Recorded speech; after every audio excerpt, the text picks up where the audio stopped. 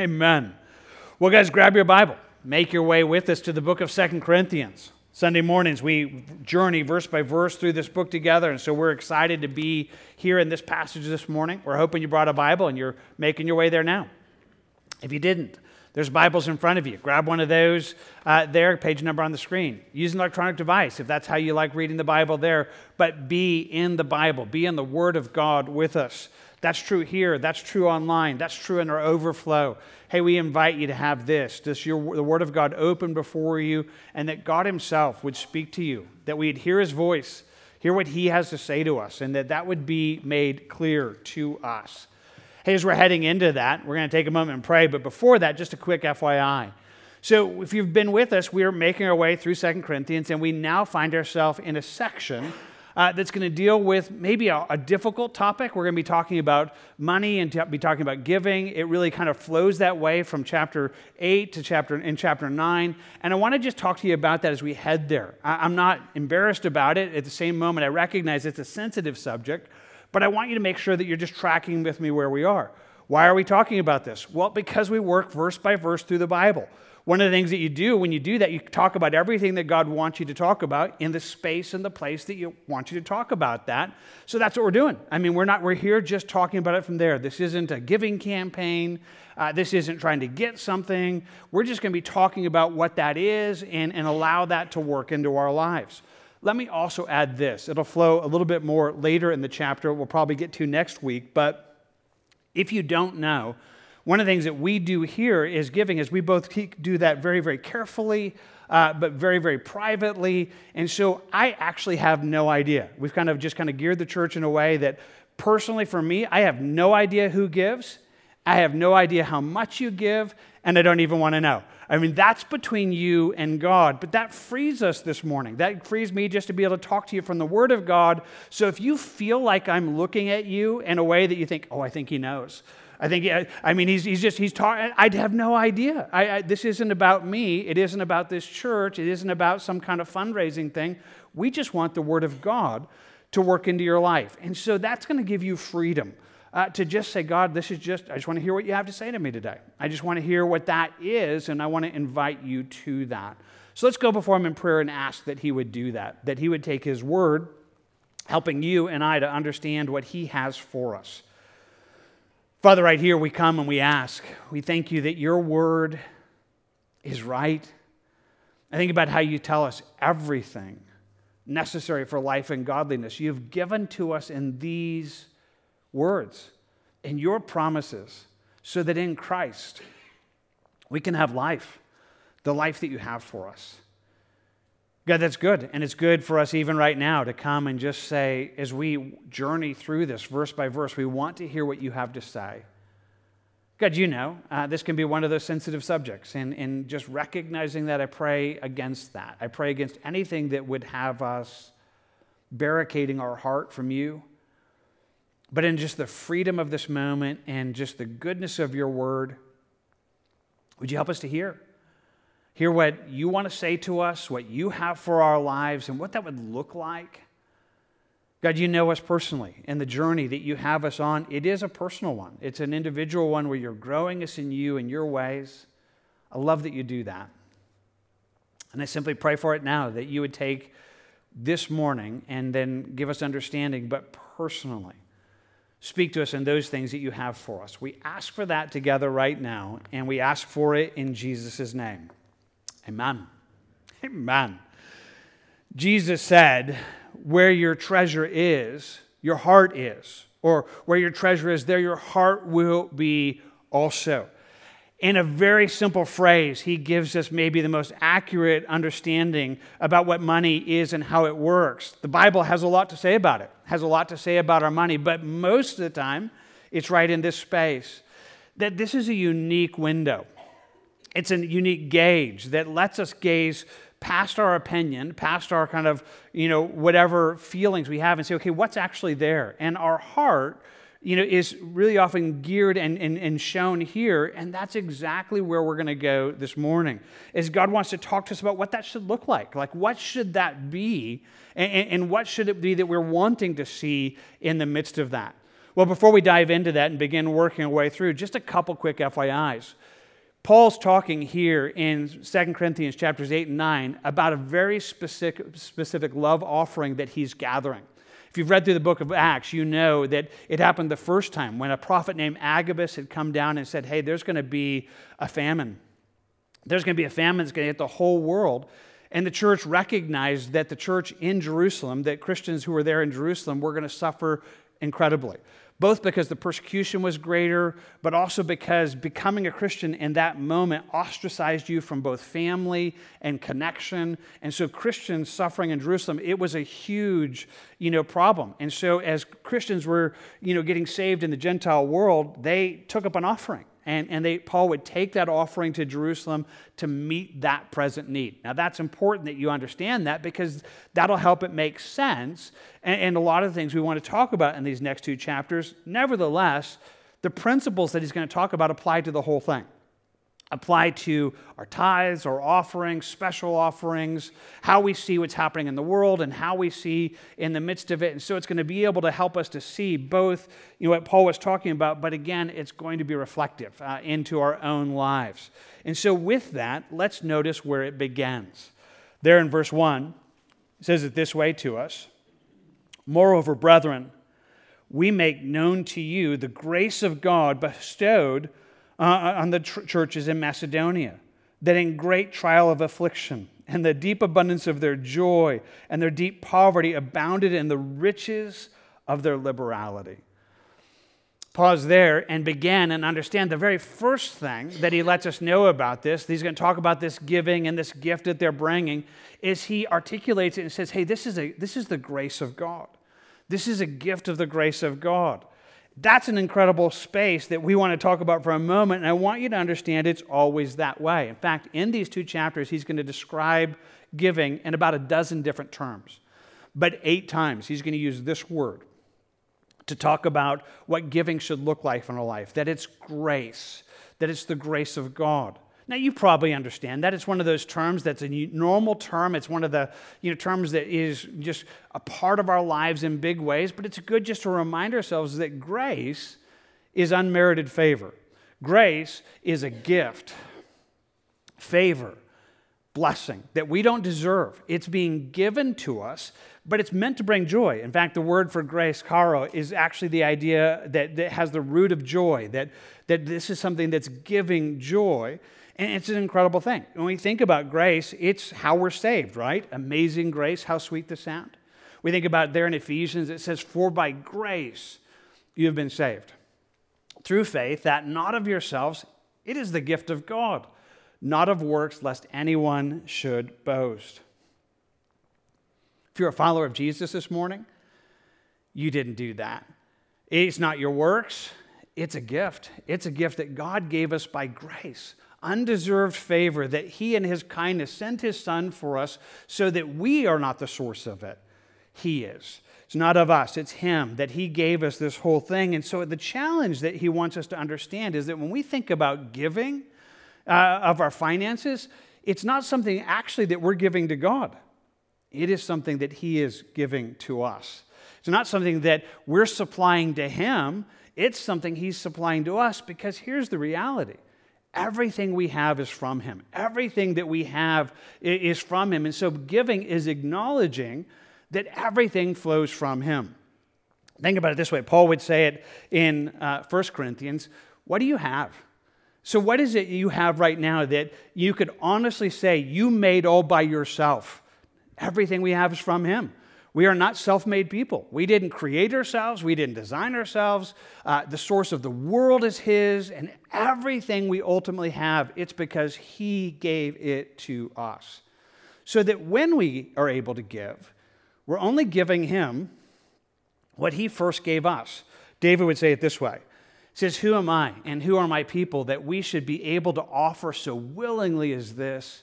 For all things come from you, and of your own we've given back to you.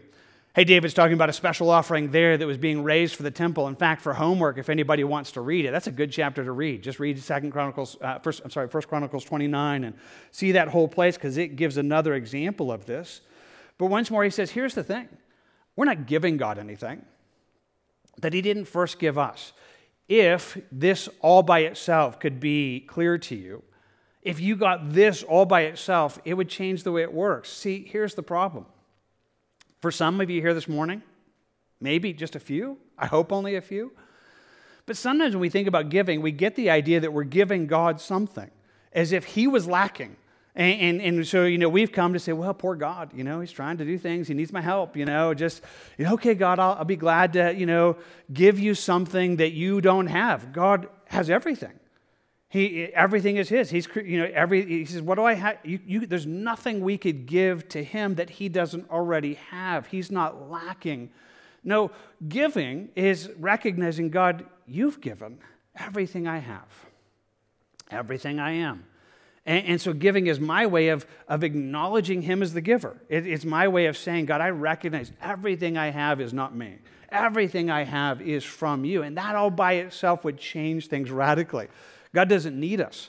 God isn't looking to something for us as if somehow he was lacking. No, he is wanting us to receive grace, that our whole lives would be built in this grace.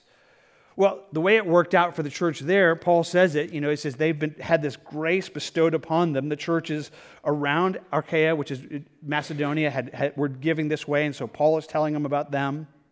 Verse 2, he says, in great trial of affliction and abundance of their joy and their deep poverty abounded in the riches of their liberality.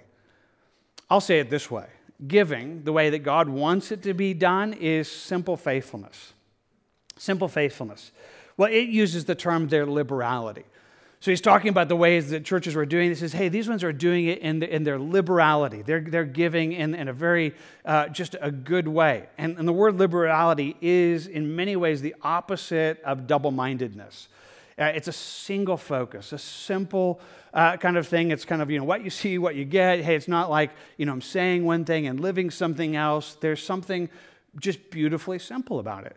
And so as Paul is telling us how the churches were doing it that way, he says, they did it in their trials of affliction. It was joyful to them, even in their deep poverty. That trials, poverty don't change it. It isn't really in the midst of it that those things aren't there. What he's really looking for is this, that it is supposed to be that way. So true giving, the way that God's looking for it in our lives, it isn't to be changed by that. It isn't to be just when I can. It's not meant to be a tip. It's really a space of honoring him in that. So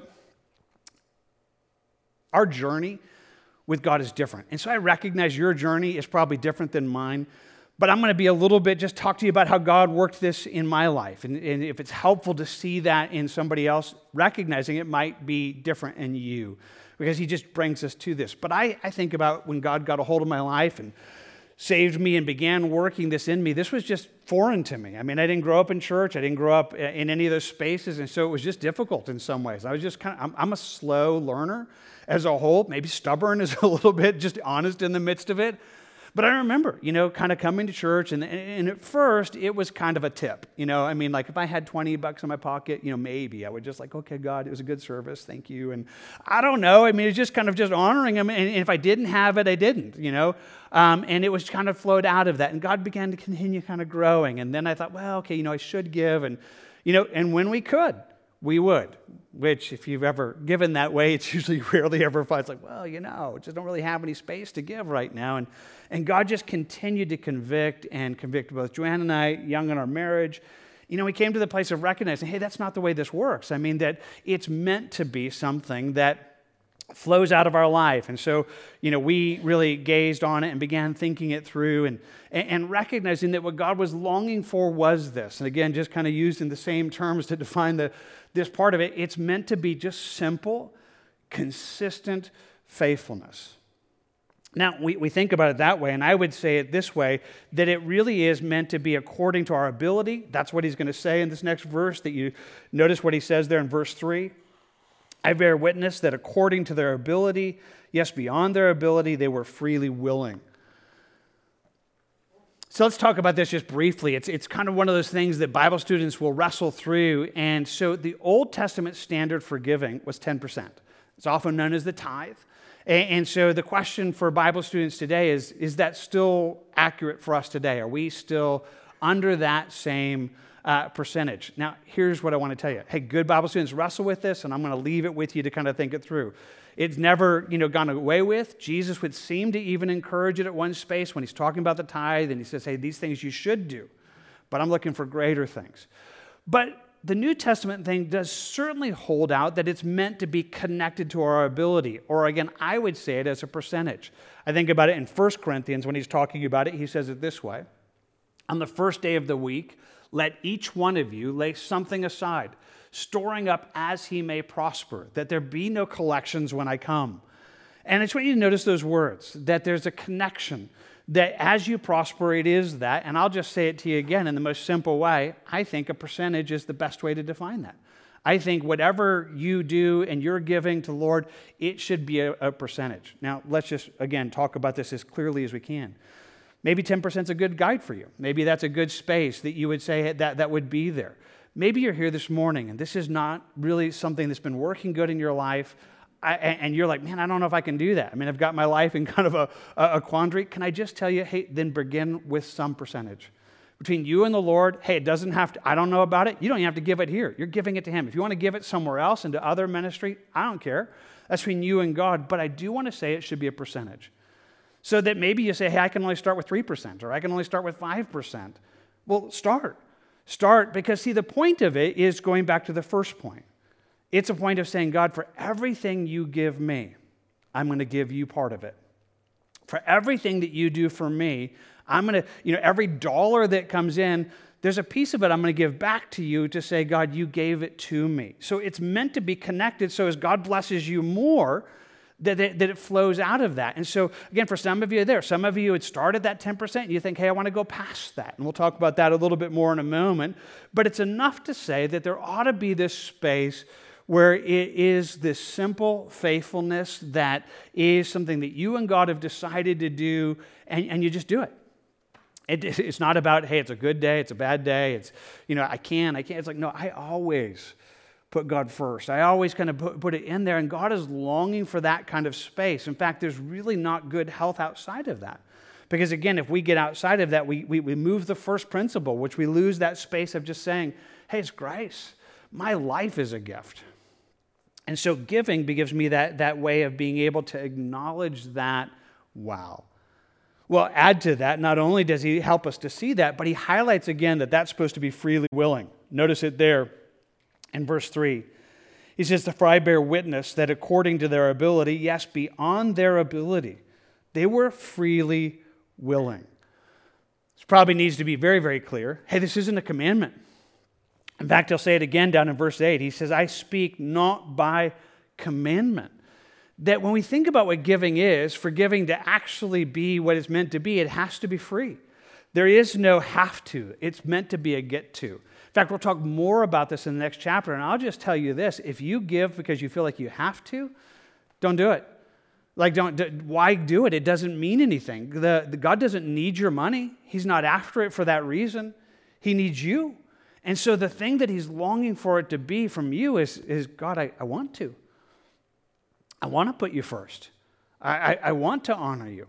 That all giving is meant to be this place where it is rising from not being forced from the outside, not as he's going to talk about it in the next chapter where I'm grudging or feeling like I have to do it. It's like, don't do it. If you feel like this is some obligation, don't. It's meant to be, God, I want to. I want to put you first. I want to honor you in the midst of it. It's always meant to be that way. In fact, again, when we talk about it in the next chapter, Paul would say it's supposed to be such a joyful thing that it's almost just overflowing. It's like, I'm so excited that I get to give. I'm so excited that I get to be a part of that, and that would be a wonderful place. I hope it's even close to that for you. If not, I'm inviting you there because it's what it's supposed to be. That's what's supposed to be happening inside of our hearts. Well, with that, it's meant to be intentional. Notice what he says. So he lets us know they're doing this and they're giving, and he says there in verse 4 that they were imploring us with much urgency that we would receive the gift and the fellowship of the ministering to the saints. So again, he's using the churches in Macedonia, which is the community next to 1 Corinthians, as this example. He says, here's what they were doing. They were pleading with us. They were telling us, hey, they longed for us to do that. And one of the things that's interesting about the giving that God has for us is it really is meant to be intentional. It's not really taken. Again, I don't want to be like making it weird, but when we think about giving and giving it in a church, it's not that we take up an offering. It's not really supposed to be that. It really is an offering that's meant to be received. In fact, I like the way it was in 1 Corinthians. I don't know if you noticed it a moment ago when we read it. He says, on the first day of the week, let each one of you lay something aside, storing up as he may prosper, that there be no collections when I come. Hey, we'll talk about this more as the chapter moves on, but I just want to tell you, God's plan for giving is not that it be coerced out of you. There really is a dangerous place where offerings are collected that way. It often is, it's often human reasoning and manipulation that is not good. God says, I don't want you to give that way. I want you to think about it beforehand. I want you to make this decision beforehand so that when it comes, you're giving it not because it's being taken, it's being given, that these are to be received by those who choose to give. In fact, it's kind of a fun thing. It's like you hear the church here in Macedonia, they're like, please, how do I give? Show me how to do this because I want to be a part of that. It says that's a beautiful place where it's supposed to arise from you. I think about how we seek to walk in this as a church here at Calvary Roswell, and you probably know, we don't collect an offering. We don't pass the plate. That's not wrong. It's not unbiblical. Hey, there's good things that are probably happening in the midst of that, and there's some good things that can happen there, but we don't. You guys probably know. We just put little boxes around the offering boxes. Sometimes called agape boxes, and said, hey, you know what? You just, whatever the God lays on your heart, you do there. And I got to tell you, for me personally, I love sometimes we have new people come and they're like, how do you give at this church? I can't even figure out how to do that. I mean, I thought there would be some space. It's like, no, it's just, this is just there. And that's what I see in this passage, that there is this place where like, I want to. So it's not being coerced or forced. It's just something that you're doing. And if it's going to work in your life, it can only work in your life if it's flowing intentionally from you because it's not being coerced. It's not being gathered or any of those things. Now, I got to be honest with you, as I was preparing this message and heading into this section with a little bit of reluctance, I just kind of was talking to the Lord about it. And I recognize, probably sometimes we, fall on the side of not being as vocal about it as we should. And so, probably if the Lord so leads in it, maybe once a month I probably should, in our announcements, just say hey, if you're curious how we give, that's how we give. You can do it in the boxes, you can do it online, but hey, it's between you and God. And so, hey, maybe we'll do that. But one way or another, we're encouraging something that has to come from you. It has to come from you, and it's meant to come from you. It's meant to come from you being very intentional and saying, hey, I've decided to do this. Between the Lord and I, we're working this, and this is between me and him, and it's supposed to flow in that way, which is beautiful. It begins to flow into something that's really, really good. Now, notice what he said there in that same verse, in verse 4. He says, they were imploring us with much urgency, please, please, please, let us be a part of this, that we would receive the gift and the fellowship of the ministering of the saints. Hey, we'll just touch this for a brief moment here because it does so better as the chapter goes on. But let's just be clear. Hey, part of what happens when we give is we are being a part of the body of Christ. We are supplying needs in the body of Christ. So, in a very practical way, if you give here, that's what pays for the utilities. That's what pays for salaries. That's what pays for things that we get to do. That's what gives us the ability to be involved in missions. And so, we give, to 32 different mission groups out of the giving that comes into this every month. And you get to do a part of that. So there is a space when we give, we're supplying the need of God's people. We're meeting that in a dozen different ways. And so there is a fellowship for that. That's important, but it's not the primary space. In fact, the very next thing he says is this. He says, and they did it in verse 5, not only as we had hoped, but they first gave themselves to the Lord and then to us by the will of God.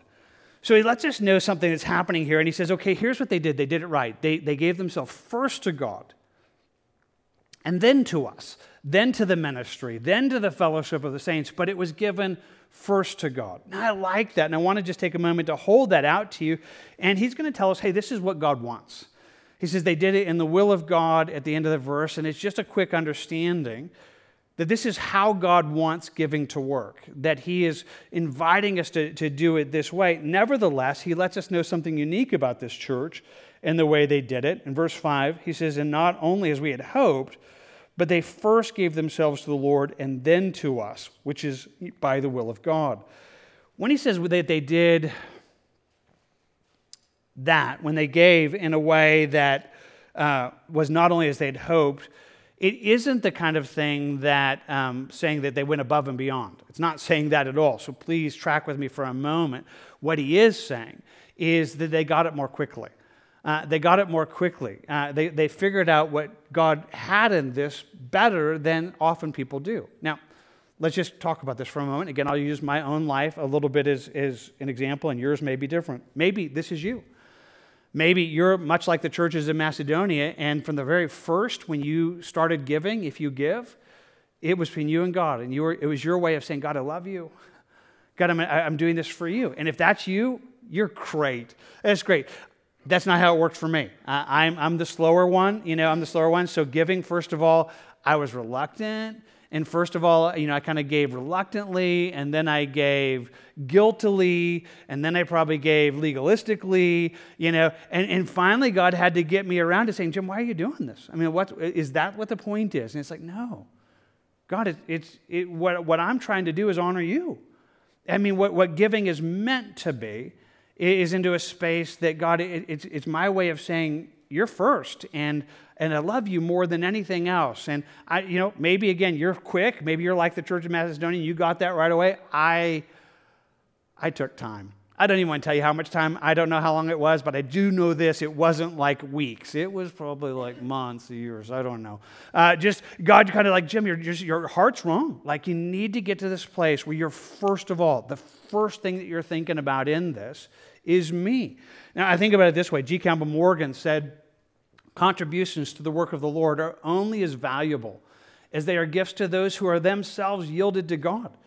Like if you're not loving God and giving to Him, then they don't have merit. There is no space where God's like, well, thanks for the money, And it's like He doesn't need it. If you're giving out of legalism, if you're giving out of, trying to earn something from Him, it goes altogether wrong. The space that it's supposed to go is that space of saying that He's first. Now, the reality is this, that's how we're supposed to live our lives.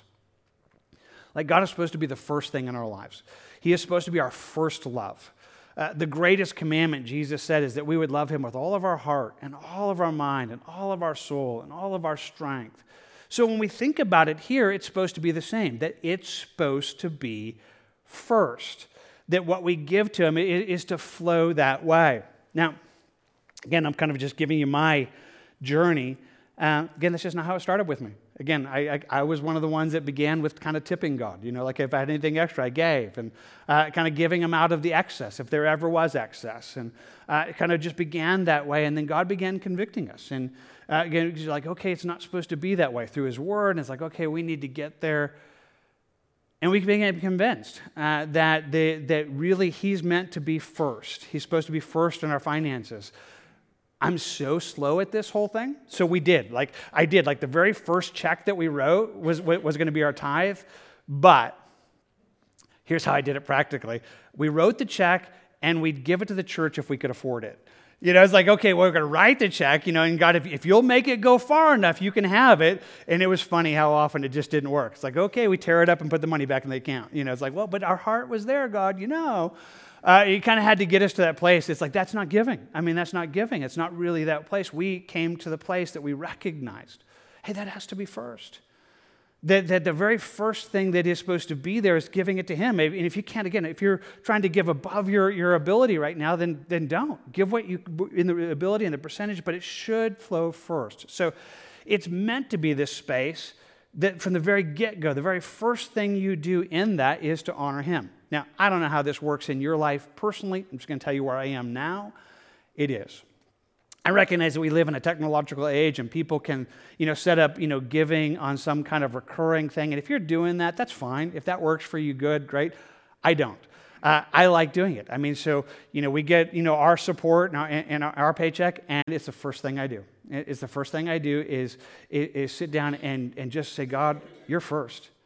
You're first. I mean, the very first thing that's coming out of this is you. The very first thing that's going to come is I want to come and say, I recognize you as the source of my life. I recognize you as the giver of my life, and I am going to put you first in everything in my life. And so it's a joy. It's a joyful thing that I get to do that, and it is that. It is that space, but it's supposed to be that place where you get to come and say, God, you're number one. You're number one in my life. And by doing that, it gives me that ability to express it. It's supposed to be that way so that it's your way of saying, God, this is just you and I. And I get to say you're more important than anything else. And I recognize you as the giver of my life. And I do that. And I do that in a way that is, in that sense, loving him. It is first giving it to God. It's worship. It's a part of our worship. In fact, let me say it this way. If there's a downside to the way that we, do giving and get tithes and offerings here at this church, this is it.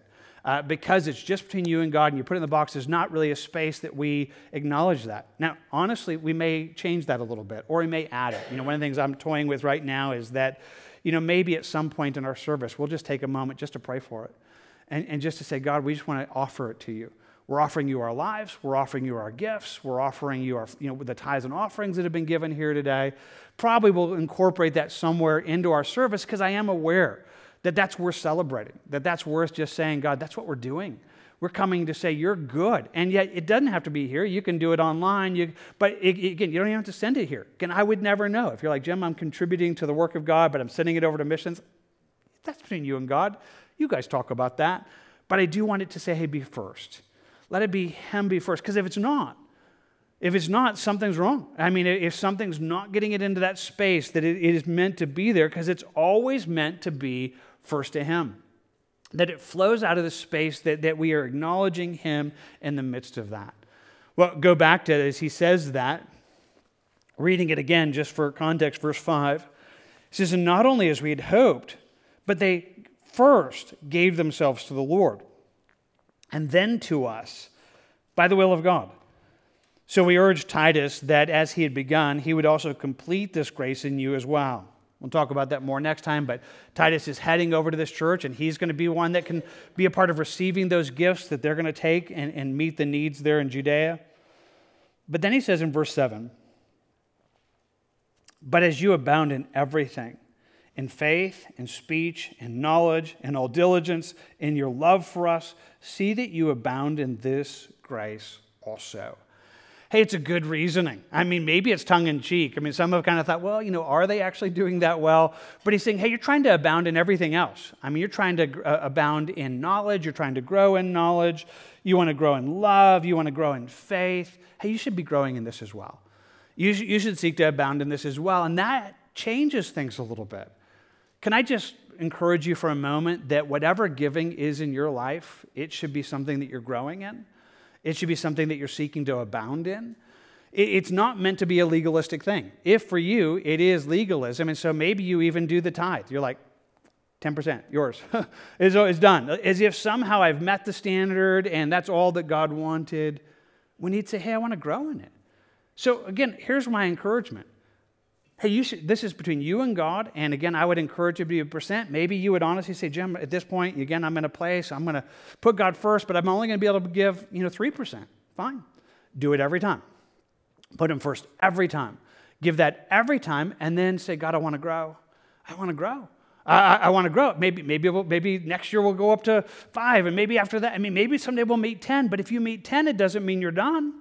You might like, God, I'd love to give away more. Hey, I know a few people who give away half. They're like, hey, I get to give away half of what comes in. I've read stories of a couple people that flipped it into reverse, and they give away 90% and live on 10. All I'm going to say is grow in it. Now, we seek to do that a little bit as a church. So for us as a church, years ago, when we were trying to figure out how to be managers of what God gave us here, again, some I'll talk about next time, we really felt like, hey, the church is a family. So we thought the way we'd handle our finances would be like a family. So our servant board that oversees our finances, said, okay, the first thing we want to do is tithe, and so we began to say that would be missions for us. And so years ago, we said, okay, 10% of everything that comes in here goes off to missions. But we didn't see that as like okay, that's the standard. No, every year we got like, can we give away more? And so we'd increase it to 11%, and then we increased it to 12%, and then we went up to 15%, and today we're at 21%, where we're saying, hey, we just would like to give away more, because we want to grow. There ought to be a sense in your life that you don't look at this as something, oh God, I've met the standard. It's some legalistic thing. It's like, God, I want to be involved in your work. Is there anywhere else that you would want me to do that? Is there a missionary you want me to take on? Is there something I could do? God, as you would bless me, I want to bless others. And it becomes a place that is never meant to be a static thing. If it's a static thing, then it's a legalistic thing. If it's a static thing in your life, it's something that you thought as a standard instead of saying, God, I want to abound. Again, I could say it to you this way. For some of you, you want to abound in faith. You're like, I want to trust God more. And you want to abound in love. It's like, I'm glad to love God. I'd like to love him more. I want to love people more. He says, well, you're abounding in knowledge, you're abounding in faith, you're abounding in love. Hey, this falls into that same category. It ought to be something that you say, God, I want to grow. I want to be someone that is continuing to grow in this. And so he invites us to that. Then he gives us one more thing that we'll cover this morning. It says in verse 8, it says, I speak not by commandment, but I am testing the sincerity of your love by the diligence of others. Testing, gauging, being able to shine that. Well, that goes back to kind of where we began, that our giving is really a gauge. It's a test. We'll even just use the idea of a speedometer. It's not the best, probably maybe tachometer would be better, but again, speedometer will work for most of you. So you know what a speedometer is, right? It's that number that you don't pay attention to in your car. No, just kidding. It's that thing that as you're driving your car tells you how fast you're going. It doesn't make you go that fast. It just reveals how fast you're going. That you can look down there and say, oh, I'm going that fast. The idea is our giving is that. Our giving is a gauge. It's a tachometer, a speedometer that says, I wonder how I'm doing. I wonder how I'm doing. I wonder where my life is. What Jesus is telling us is that it really is defining that. He simply said, where your treasure is, where that is in your life, that's where your heart is. That if you want to know kind of how things are going, you can look here, and it will be an accurate representation of that. Now, that's helpful because it invites us not just to live by our gut, not just to be like you're driving down the road and think, well, I think I'm going fast enough. I don't feel like I'm going too fast. Try that. Try that to a police officer. It just felt right. I didn't feel like I was going fast. It's like, well, that's not going to work. I mean, it's like, so I want to know. I want to know kind of how I'm doing. He says, hey, then you get to look into this and see. See what? It's not just the amount. It's everything we just said. If your giving is right, your heart is reflective that you're living your life in grace. It's like, God, everything I have is from you. And the way I handle my money shows that to be true. It shows how I do that I'm doing it simply, willingly, because I want to. I don't have to. If you're giving right, your heart reveals that. Now, again, you could give wrong. You could give legalistically. You could give a lot legalistically, and God would be like, I didn't want it. I wanted you to want to give it. I want you to do that. It's intentional. It's joining in the fellowship of the saints. It's first to him. But how you handle this is more reflective of your heart than almost anything else, which is so helpful because we're so good at kind of either being too hard on ourselves or too soft on ourselves more often. But Jesus simply says, you want to see where you are? Look at your giving. Look at how it's being reflected there. That is an accurate representation of your heart. If it's joyful and willing and God, I love you, and you're doing it because you love him, hey, it's a good sign.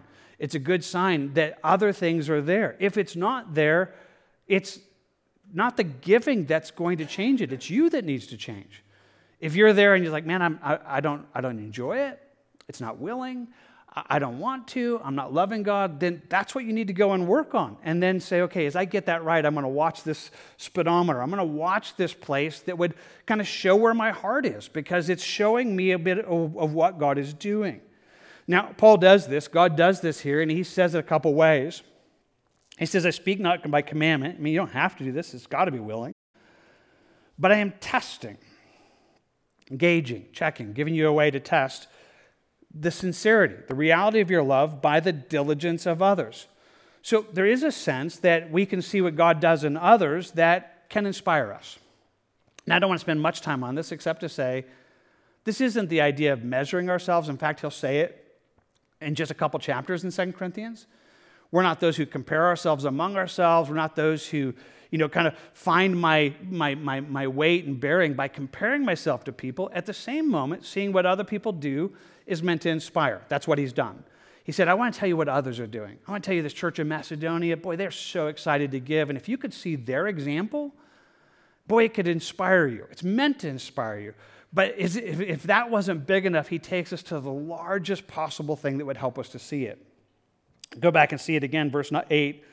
I speak not by commandment, but I am testing the sincerity of your love by the diligence of others. For you know the grace of our Lord Jesus Christ, that though he was rich, yet for your sakes he became poor, that you through his poverty might become rich. Wow. So he's inviting you and I to see giving in light of Christ, in light of what he's done. And that's, there's no easy way to, in one verse, it is so massive.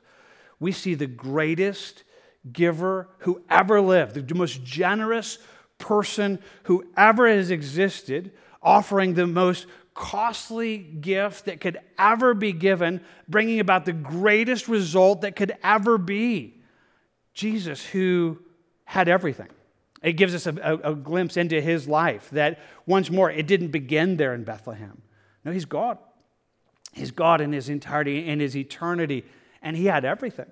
He enjoyed all the privileges of that, and yet he humbled himself and became a man to die on the cross for us, giving his life for us, the greatest sacrifice ever, so that we, who are poor, and we are poor, we are immeasurably spiritually broke, we have nothing, all of our righteousness is filthy rags. If he hadn't done that, that's where we would have stayed, but he did that and now has made us rich. That he's brought us into that favor that's in Christ, into that wonder that's in him. So what do you do with that? Well, there's obviously no sense that he's going to say, well, you should give like Jesus gives. You'll never give like Jesus gave. But you are to live your life in light of it. If you can see what others have done, but you see what Jesus is, it's this place that's like, the one who gave everything, that's how I give.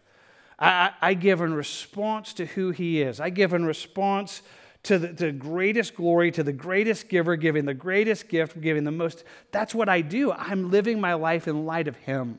That I'm living my life in light of who he is. Hey, I think that's kind of where we want to just circle for a few moments, and we'll pull it to a close there this morning. But I want you to think through it again. See, we're talking about giving, certainly. We're talking about how our lives would respond to that. But obviously, again, it's taking us into the very fabric of everything that it is, that we think about it right now, where he is calling us and saying, hey, you get to see this incredible, generous grace that is Christ in all that he is. And I want to remind you again in this one verse, in such a incredibly compact way, he covers so much.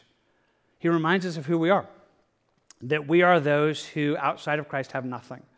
If you're here this morning and you don't know him, then I just need to tell you this is true. That God is bringing you to a place that he would help you to understand that you are poor in spirit. That when it comes to righteousness, comes to worthiness, comes to an ability to earn your way to heaven, you're not just lacking, you're broke. Like you have nothing. There's not anything inside of you that makes it so that you should get to deserve to go to heaven. If you would come and say, but Jim, I try to do some good things. I've helped out at the community kitchen, or I've served with the Salvation Army. Well, the Bible tells us that our sinfulness messes all of that up, that all of our righteousness is as filthy rags because we're prideful and sinful and selfish. Everything that we even do doesn't count. So if you were looking at it as some kind of place where people do, like a scale of right and wrong, and you were going to put on the scale all that you have that makes you worth it, that makes you worthy, can I just tell you, there's nothing there. There's not anything inside of you. There's not any space that you earn God's favor. If this is how you're going to be judged, then your only hope is hell. Your only hope is because you don't deserve anything else. That is who we are. If you don't know Jesus, part of that is just beginning recognizing that's where you stand right now in great need. If you know Jesus, it's a reminder, hey, that's where I came. That's how I come to him not on my own merit, not on my own worth. I get to come and say, no, I am that one who was poor, that he could take me in this poverty and make me rich. But that's exactly what Christ has done. Christ, who had everything, who is glorious in his person and in place. He humbled himself, became man, died on the cross, so that in that giving of his life, in that surrendering of himself, he could change it. He would take us who have nothing and make us immeasurably rich. Bring us into the kingdom of God, bring us in to be a part of his family, bring us in to be a part of who he is. And I just want to tell you, that's amazing. To see that right now, and if you're here this morning and you're outside of that, then we're telling you that's what Jesus is. Jesus is this one who gave himself, though he was rich, for your sake, because he saw you, he became poor. He humbled himself, died on the cross, so you could become rich, and that's possible today. That is possible right now where you are, that God would meet you and rescue you and draw you to life even now. And if that's you today, we're pleading with you for it. If you're here this morning and you're a follower of Jesus, then it just does you good to hear it again. Do you know that's where you are? Do you know where your life honestly is? That you were broke, had nothing, he gave everything to make you something. He did everything to bring you into the life that you have, so that all that you have is because he's been good. Again, that would reflect our whole life. It certainly would reflect how we give if we really believe this. If we really believe that that's how it works, then it would change our life. Again, for some, that just doesn't look like you at all. Maybe you actually give here. Maybe you give a bunch here. I'm not trying to, mock that, but I'll tell you, if you see yourself as, well, kind of helping God out, he needs me, and I have stuff to give, and I'm giving because then you're giving wrong. It's not pleasing to him, and we don't need it. But if you're able to come and say, God, I have nothing. Everything I have is you. You've given me everything, and I'm living my life in response to the who you are. That the cross, that the gospel, it shapes my whole life. It isn't something that is just kind of a Sunday morning thing. It isn't just the moment I got saved. It shapes how I live my life. I live my life so that everything I am is reflected in the gospel. So that how I handle my time, how I handle my money, it's the gospel. It's me who was poor, that he gave everything. And so that's, my whole life is now lived with this. That you should be able to look and say, so how I handle my job and how I handle my family and how I handle my money, it reflects the gospel. It reflects that which I believe. And it's supposed to be that way, and it's a beautiful space if it's so. That he would rescue you from that, bring you into this space where the gospel would so transform your very fabric of your life that you would say, okay, everything I am is reflected in this. That you could look at my life and say, I believe the gospel. I believe this. I believe that you know the generous grace of our Lord Jesus Christ. Though he was rich, for your sakes he became poor, so that you, by his poverty, he could make you rich. Wow. That's where we're going to close. So you can close your Bibles, notebooks, wherever that is, and let's just take a moment. And I'm going to give you a moment to pray. Maybe it's, again, that space for you to surrender your life to this, that you're outside of this entirely. The Bible's clear. If you believe upon Jesus, you could be saved. It's not something you can do. You can't earn your way there. You just need to believe it. And we cry out today that you would. Leaving you in God's hands. Again, I'm just bringing you individually where you are. And so certainly we're talking about our money. We're talking about giving, but not because it's really the money. It's really our hearts. We're really saying, okay, do I believe the gospel? Does it change the way I live my life? And I love that we're on a journey. It's a real journey, and your journey with this is yours. How God has brought you and taken you in these steps, let Him take you. I know where it's going. I know He's wanting you to be where you would come to be someone who just willingly and joyfully, as a part of His kingdom and whatever He has.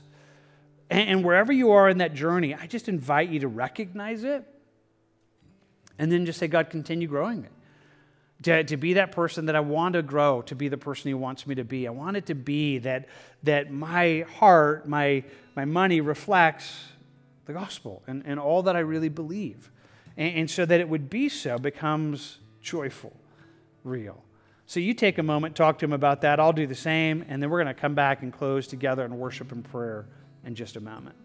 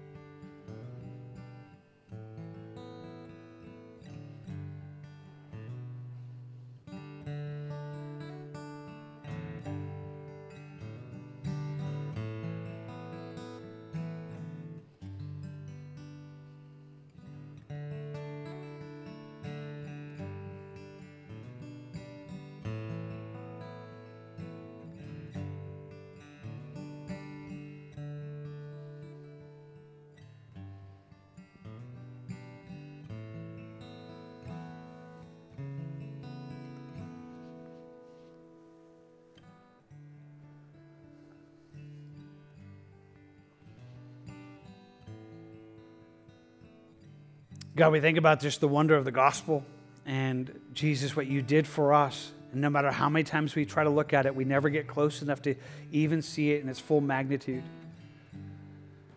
But even through this window that you invite us to see it, that Jesus, you and your great riches and all that you are, humbled yourself, became poor, that we through your poverty might become rich.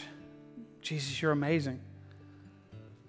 You're amazing, and if you hadn't done that, there would be nothing for us. We're going to come and worship you, acknowledging who you are, and then just ask, Lord, would you help us to really believe it?